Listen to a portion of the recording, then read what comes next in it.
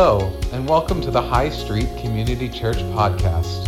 We're so excited you're learning alongside us, and we pray this message leads you closer to the Lord and others. High Street Community Church is simply a family of friends following Jesus. God bless you as you listen.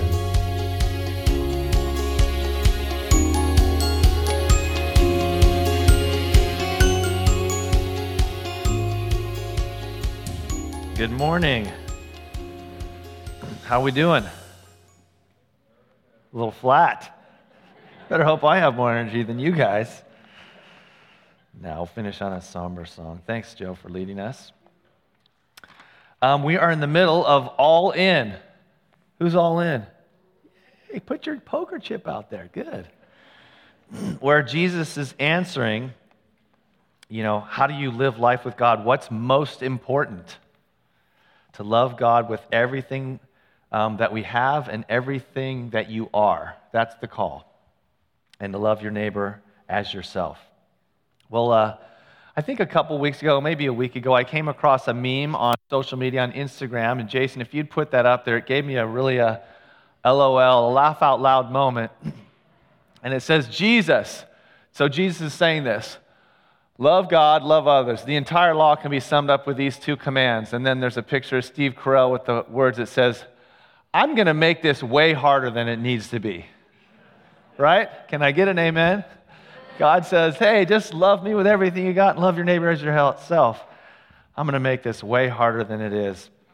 As I've worked through this series, I have to confess, I'm trying to love God with everything I got, with my heart, with my soul, with my strength. And today we're talking about loving God with our mind. And in some senses, it's not that complicated. But we make it that way. We find ways around it, or we have questions that, stumble us, trip us up. And I just love the honesty of that meme. It spoke to me. That we can make it harder than it needs to be. I mean, certainly it's too hard to do on our own, but with God's help, everything is possible. And He's called us to love Him with everything we've got. Well, earlier this week, I think it was on Thursday, I got an email from Norma Gintert, and she said, I was with her earlier in the day, and that she'd gone on a drive with her and Roger along the coast, and they said, Danny, the waves are big. They look great. Were you out there? And I'm like, no, I'm stuck in the office. And then later that night, I had dinner with the O'Harens, and we were out on the wharf, and we could see these great waves just coming in, and there was 1 million people out there. And again, I wasn't out there, but I was enjoying a really fun meal with these guys. So what do you think I did the next morning? So go ahead and put up that next picture. This was not the other day because the clouds were there. This was a couple years ago. An actual picture. Jason asked if it was Photoshopped. I'm like, nope. And so I woke up in the dark on Friday morning. I'm just kind of like, I got to get out there. And so I grabbed my stuff and packed up my truck and drove down to the lighthouse, one of the places I love to surf, when the waves are big. It's a really good place. One, the waves are typically bigger there. And then I put up this picture because it illustrates a point that I'm going to make about when you surf at the lighthouse when the waves are big. So this is looking at its beach. The beach where all the dogs run around. And so you don't surf there, by the way. Never surf there. You will have a bad experience.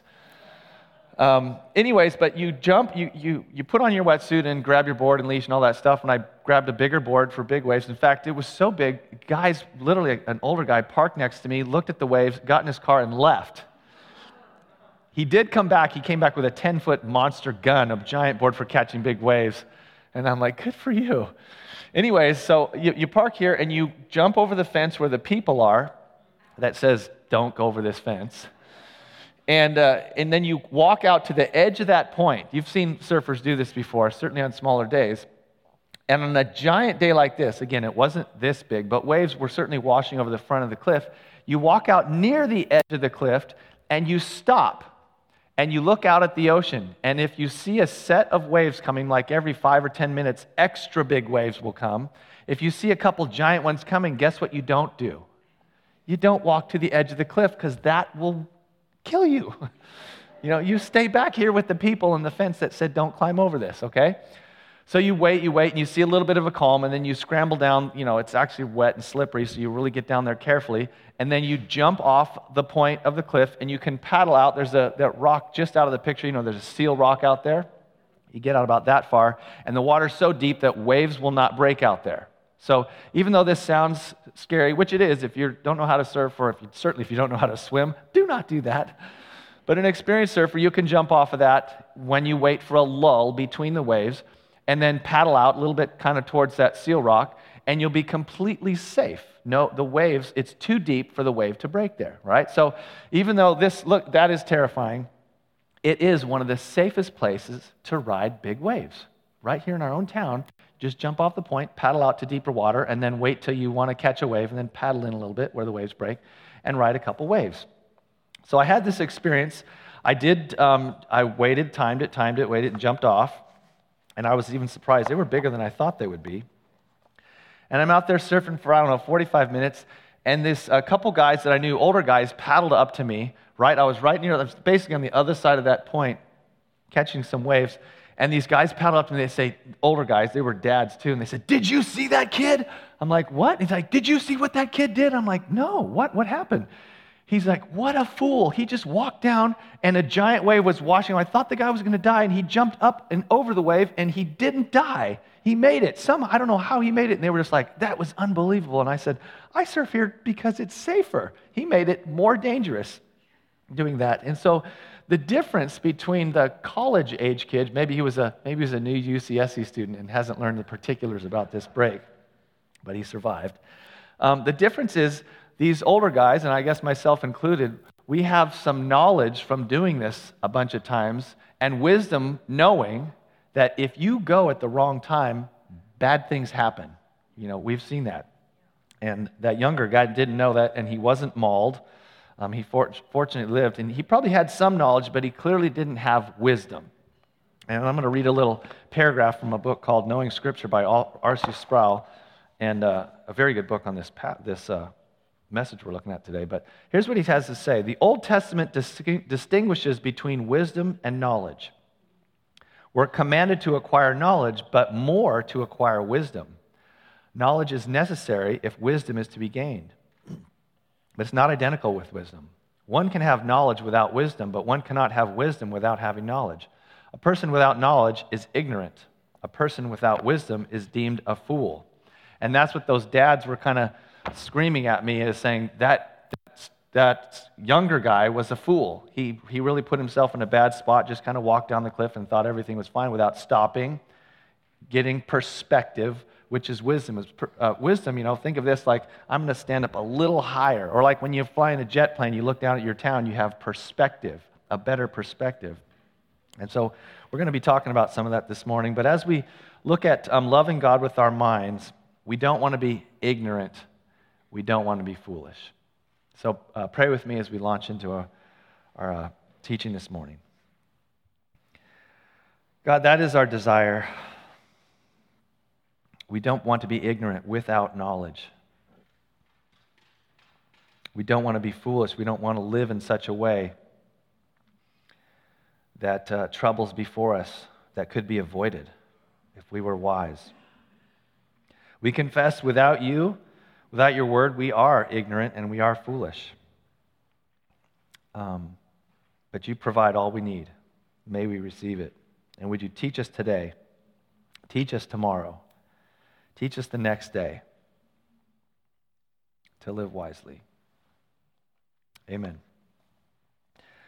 So, a special issue before we dive into this. No video this morning. Oh, Bible Project video, because they did them on the Shema, and they talked about how to love God with your heart, your soul, and your strength. And we learned what those words really, really mean in Hebrew. And the last one, loving God with your strength, wasn't really strength at all. It's certainly part of it, but it was like love God with your muchness, with your everything, right? And then we look at the Gospels, and Jesus and the scribes, as they're talking about this passage, they include the word mind. All the gospel passages say, love God with your heart, soul, strength, and mind. And you kind of go, what's that about? It's a good thing we have a Bible translator here. Brian and I were talking about, what did you call it, dynamic equivalence? So this thing called dynamic equivalence, so if you want to know more about this, especially if I screw it up, go talk to Brian. He's translating the Bible, and he's involving, I said we had dinner with them, and he's talking to Maria and I about this, and Maria's like, well, why do you have to do it in English if you're using Russian and Hebrew and Greek and Aramaic, and what's the other language? All these languages, does something get lost in translation? Yes. And then let alone cultures. Cultures have different concepts. That we're talking about the Hebrew culture of strength.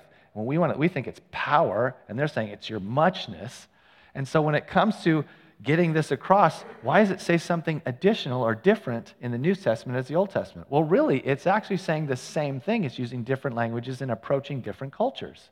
And the Hebrews didn't conceive of not loving God with your mind. That was included in these other things they said. But they wanted to point out, certainly to a Greek mind that cares a ton about separating the mind out of the person, that we address that, you love God with your mind too. And so when they're translating stuff, they have to make decisions. They have to talk to the people in the culture. They have to look at the peculiarities of language. Sometimes the language doesn't have a word for what this language has a word for. So then what do? You have to make your best guess to get a dynamic equivalent. We want to give what is the heart of what the passage is saying. So that's what's going on. We have an actual live example this morning, not a coincidence that you guys are here to help us get out of this riddle. So how do we love God with our whole mind? In Romans, I'm surprised how many times this passage comes up as we're looking at loving God with everything, but I'm going to read it again. Romans 12, 1 and 2, I appeal to you, therefore, brothers and sisters, by the mercies of God, to present your bodies as a living sacrifice, holy and acceptable to God, which is your spiritual worship. Do not be conformed, pressed into a mold to this world, but be transformed by the renewal of your mind. Transformed by the renewing of, I need a renewed mind, that by testing you may discern what is the will of God, what is good and acceptable and perfect. So we're talking about renewing the mind, and the best way for our minds to be renewed that God uses is Scripture. And so I want us to look back, and if you would, turn with me. This was a neat discovery that I saw this week. Turn with me to Deuteronomy 6. It's page 192 in your pew Bibles. And we're looking at that piece of Scripture, the Shema. Deuteronomy chapter 6, again at page 192. I'll read the first verses before verse 6. It says, Hear, O Israel, the Lord our God, the Lord is one. You shall love the Lord your God with all your heart, with all your soul, and all your might. We all know that. We've been reading it. We've been seeing it in the videos. And remember, I pointed out, it doesn't say mind there next. But look at you always look at context when you look at Scripture. The next verses, guess what they're all about? Using your mind to love God. And these words I command you today shall be on your heart. How do you get them on your heart? You shall teach them diligently to your children, and shall talk of them when you sit in your house, and when you walk by the way, and when you lie down, and when you rise. And you shall bind them as a sign in your hand, and they shall be as frontlets between your eyes. You shall write them on the doorposts of your house and on your gates. You shall put them on a poker chip. I added that. Don't strike me. So it doesn't say love God with all your mind, but it tells us to behave that way. Do everything within your power. Be as creative as you can. Be as disciplined as you can. Do this all the time. Get God's word into your head so it can penetrate your heart. Right? That's what's going on here. Get this stuff in. And so how do we get things into our head? Talk about it when you lie down. Talk about it when you walk somewhere. Stamp it on your doorpost. Put it on your head. Put it on a poker chip. Yes, that's a legitimate way to learn Scripture, to get us to get it into our head. That's the whole point why we're doing this. It's like, okay, I want to get this knowledge in here because we want it to become wisdom, right? We want it to get, wisdom is a way to live out the way God's called us to live. That's what's going on here. So that's a picture, and I was delighted to say, well, actually it is talking about the mind here. It's behaviorally addressing that fact. So at all costs, using discipline, let these truths get into your mind to penetrate your heart. Then the next passage, we're just going to look at two main passages today. is in 2 Timothy chapter 3, verses 14 to 17. And that's page 1269, 1269. And Paul is talking to Timothy, a younger guy, saying, hey, this is what's important. He's a young pastor, and he's saying, get these things right. And I think I got 6 different things that stand out with regards to loving God with your mind in this passage alone. I'll say this. As I've done this series on loving God with your heart, your soul, your strength, and your mind, there's a part of me, a little voice in my head that knows there are so many passages in the Bible that talk about loving God with your mind, and I feel like, oh, I'm not teaching on this one. Oh, I got to teach on this one. So there's a conflicted part of me that's just picking a couple passages because I want us to focus and get this. But I know there's a lot more that would really illustrate what God's trying to teach us. But we wouldn't want to be here for 6 hours, so we'll be here for a sermon length. 2 Timothy 3, 14 to 17. I'll read through the passage, and then I'm just going to pick out phrases and help us understand what they mean. But as for you, verse 14, continue in what you have learned and have firmly believed, knowing from whom you learned it, and how from childhood you've been acquainted with the sacred writings, which are able to make you wise for salvation through faith in Christ Jesus. All Scripture is breathed out by God and profitable for teaching, for reproof, for correction, for training in righteousness, that the man and woman of God may be complete, equipped for every good work. First phrase, up in verse 14, continue. That's an ongoing thing. Continue in what you have learned and have firmly believed. There's a camp up at Mount Hermon called Redwood Camp. It's the very first camp that they had, and it's for kids that go to this camp. And they have I don't know if they still, I think they still do, a big giant, I don't know, like you drive your car under it. What would that be called? Like a big wooden sign? There's a name for it. It escapes me. And so when you come into camp, you don't see it. But when you leave camp, it has this Bible verse, continue in what you've learned. So these kids go to camp, they learn a ton about God, and the charge is to not just be satisfied with doing this 1 week out of the year, right? This is to spark you, to urge you to continue on in what you learn. And that's what's going on here is Paul's saying, hey, keep at it. This is an ongoing thing. This isn't something, we don't read our Bible or study a passage and then just say, oh, okay, I got it. I did that, and be done with it. It's like eating. I already ate one time in my life. That's good enough. You got to eat ongoing. You need to drink water ongoing. In fact, if you talk with anybody, this is, and we have folks like this in our church, that they're older folks, and they study the Bible now more than ever. And they're just delighted with the Word. You come across someone like this, and they say, oh my gosh, it's like they're on some kind of exploration journey, and they're continuing to find more and more in the Scripture. I read this verse. I can't believe what it says. I've missed it all these years. It's not a guilt thing. It's a fascination and excitement because the Word of God is alive. We want to continue. It's an ongoing thing. So that's the first thing is continue. I get all worked up just on that one alone. Sacred writings. Sacred writings. So this is, Paul's talking about the Bible. You can get knowledge. So if you can get knowledge, you can read this and learn from it. You get knowledge that leads to wisdom. What kind of wisdom? The ultimate kind of wisdom, which is salvation through faith in Christ Jesus. If you're one of those kind of people I'm a bottom line person, just give me the facts, give me the final facts. Read this so you can know God in such a way that He'll redeem you. Right? Understand this, get the content so that it'll penetrate your heart and you'll say yes to God. It's the wisest thing. It's the best perspective thing you can get. And that's what you'll get from the Bible. The information is there to give you God's perspective on living life. In fact, remember that I told you about the young surfer that jumped off the cliff at the wrong time. He had a little bit of knowledge. He had no wisdom in that situation. That's just surfing. You've heard me before. I love surfing. It's so much fun. And I just know that so many people have actually tried to learn this and they have terrible experience. Who cares about surfing? Right? Apply this to knowing God. People have tried to study the Bible, or maybe they haven't even tried it, they don't even know, and they're trying to live life without God's wisdom.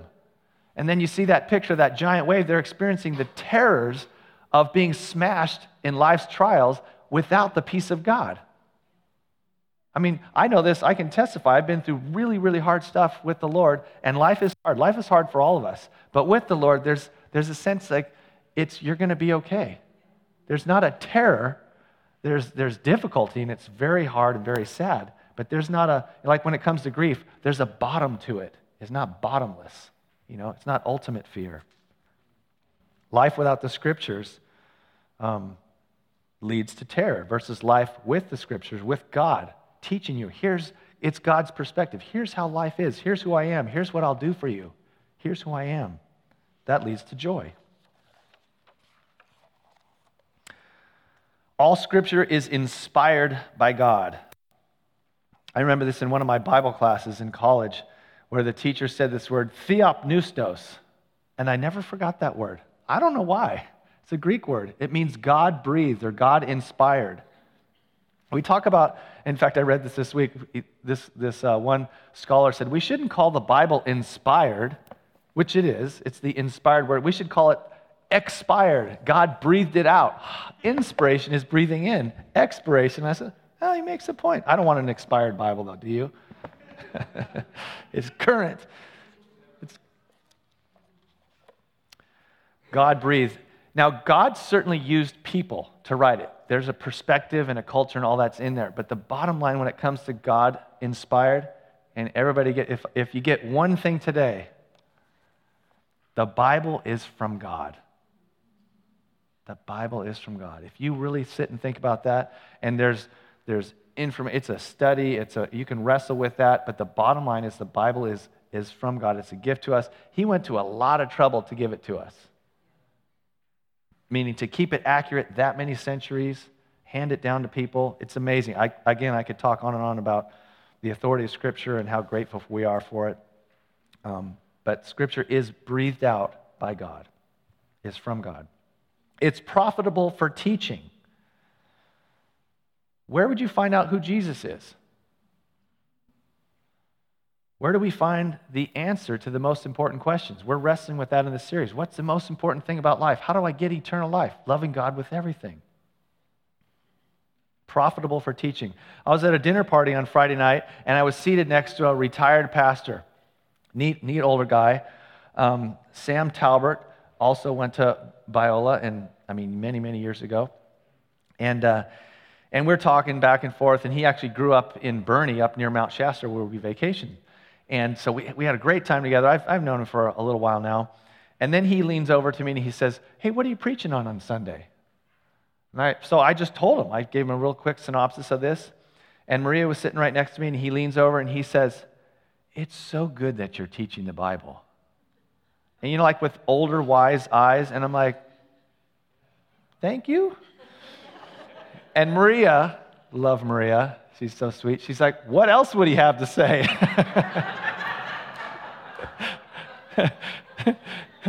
And it's true. It's true. I don't know what I would preach on except from what God's Word is. Now, I'll tell stories to illustrate God's Word, and I'll share. We have a good time. But the bottom line is my job as pastor is to say, here's God's Word. Here's God's food for you, is to clarify it, to encourage you, to challenge you. That's the point. And while Maria was, joking and we were laughing, but I literally turned to him again. I said, I don't know what I would say. I'm not that entertaining. I don't have that many good stories. I don't know what I would do. And then I paused this morning as I was preparing. I said, I am so grateful to be at a church that cares about God's Word. Can you imagine if I'm here trying to teach the Word and you're like, would you just tell us some funny stories or tell us 6 habits that, I'm like, well, you got the wrong guy, right? So I'm grateful to be here at a place that values God's Word and encourages me to preach it. It's for, number 5 is for reproof, correction, and training. One of the things that I've noticed as we've done this series is I do a lot of confessing with this little chip. It's to encourage me to go forward and love God, but a lot of times I'm like, oh, shoot. I touch it at just the wrong times when I'm not doing that.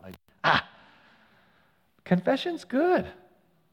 It aligns us with God. It says, I'm off track, So, and God's got enough grace to handle it. He already knows, like Linda was praying, he knows what's going on.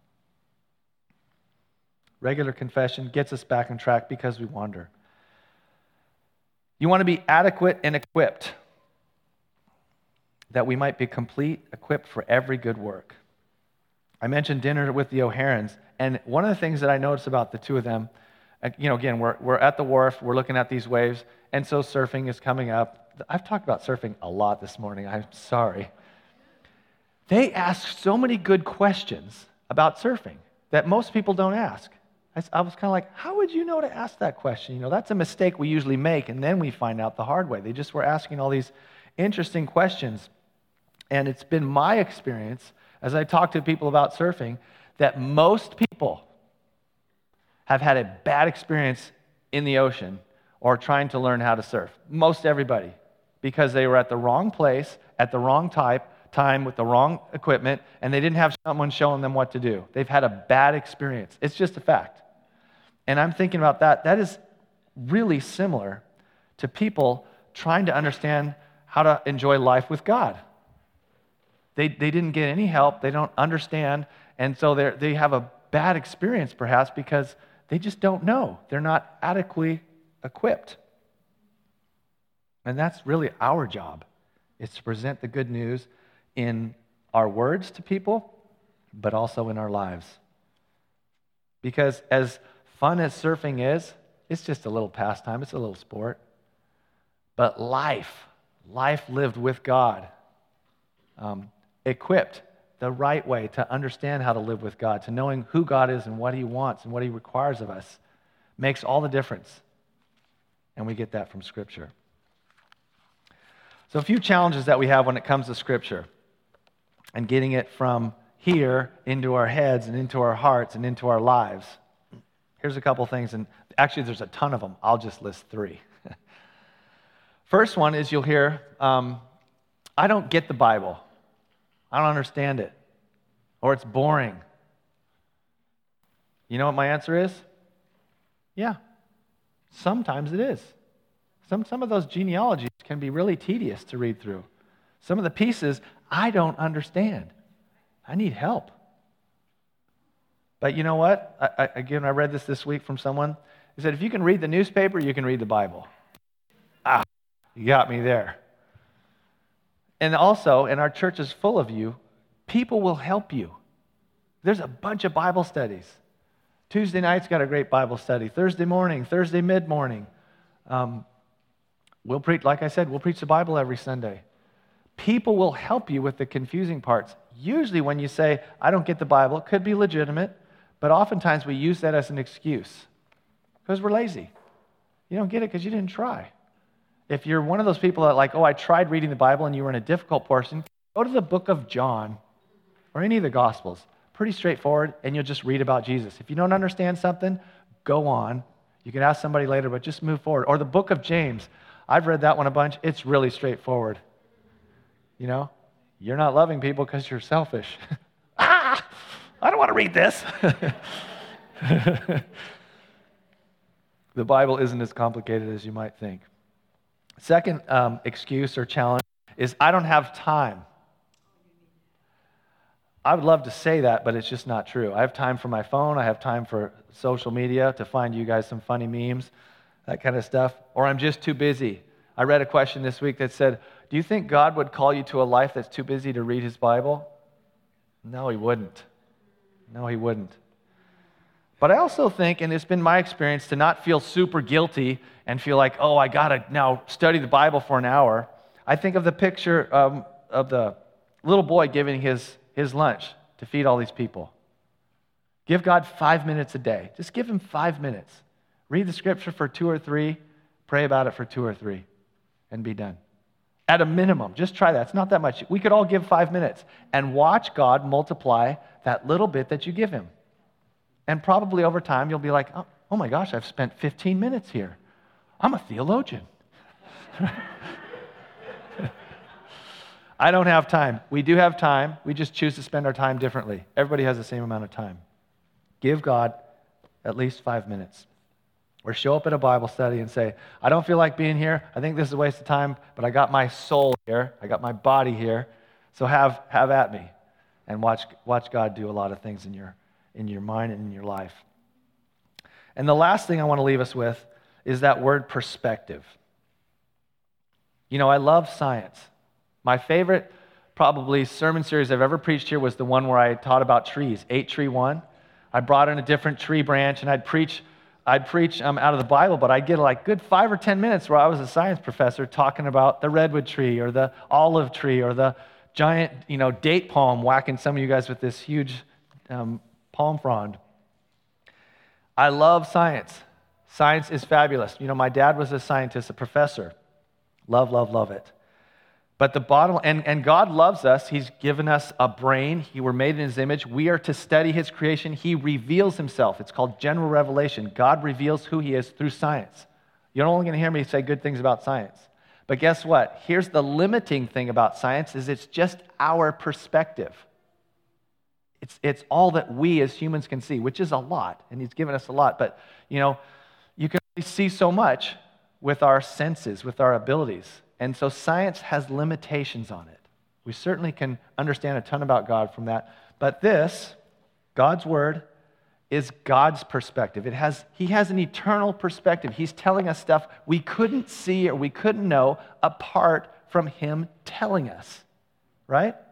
If God is really God, if He's really eternal, like never-ending from this one to this one, and He's all-powerful, not if, since, He's all those things, and He went to this effort to tell us these things, we're going to get information here that we can't get from science alone.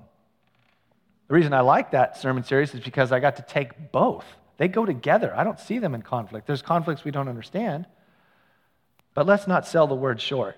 It's actually a stance of pride to look at the Bible and say, I don't think that's enough. You're saying no to God's perspective. Certainly, God calls us to wrestle, to use our minds, to struggle and say, I don't understand this about the Bible, or how can the Bible be true? There's some very good, hard questions that we can wrestle with. God's all for us wrestling with those things. But we're not God. We can't take God's place and say, no, I know more than that. I know more than you, God. That's the definition of a fool, and we don't want to be foolish. It's good to wrestle, though.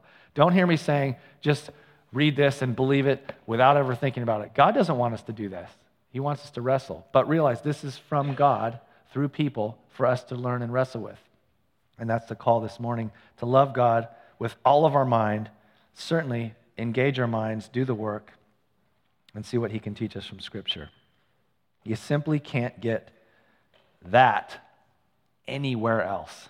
You can't get God's perspective directly from anything anywhere else. Let's pray.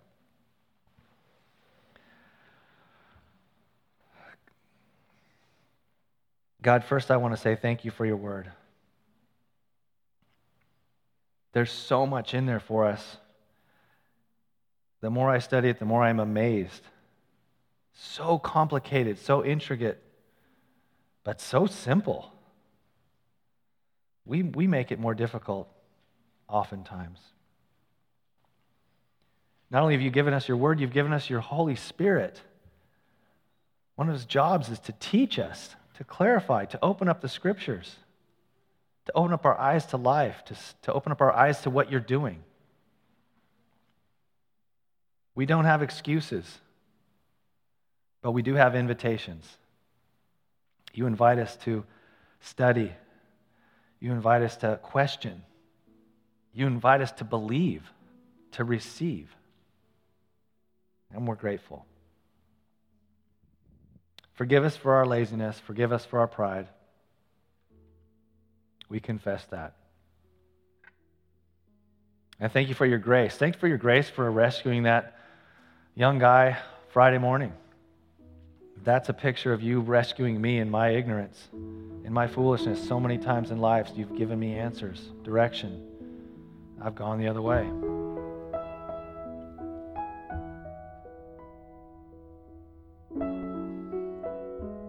We love you and we need you. Amen. As we head into communion, we'll take communion this morning. I want to encourage us to do something a little unique. I want us to pause And I'm going to give us like a time of silence. And it's a lot to hear this kind of stuff. And you're going to have kind of two reactions. One, I'm so grateful for what you've taught me in Scripture. I'm so grateful for opportunities or a regular habit you have reading Scripture. That's one thought that you should pray back to God. Another thought is the thought of conviction. I'm so deficient. I haven't taken advantage of your word. I'm convicted that I need to be in your word more. So I don't want to rush past and get into communion before just giving you an opportunity to sit there and think, certainly think, but talk to God. Say, God, I need you. I've messed up here. Confess. Confession is always part of communion. And thank him for his word. And then I'd like you to take a third step. So confess, thank, and then commit. Say, I want to do this. Don't commit to, if you're not really in God's word, don't commit to an hour. Commit to 5 minutes. Say, I want to spend 5 minutes a day. That kind of thing. So just take a minute, and then I'll lead us into communion. I just want us just to pause now and just kind of just talk to God with what because I've been speaking, but he's speaking to your heart as I'm teaching. So go ahead and pause for a minute.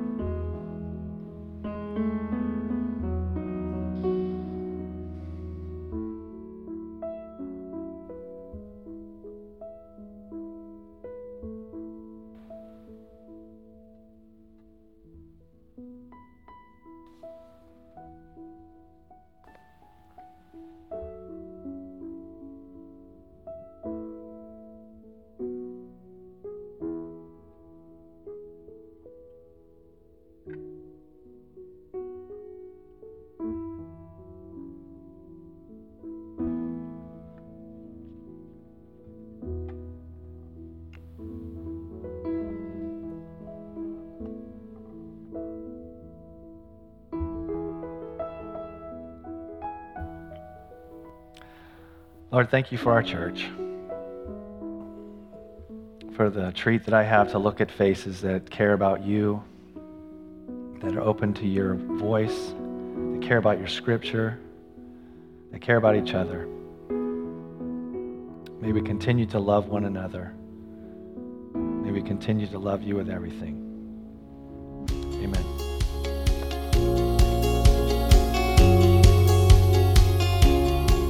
Thank you for listening to the High Street Community Church weekly message. We hope you were encouraged to follow Jesus. For more, please subscribe to our podcast or visit us online at hscchurch.org.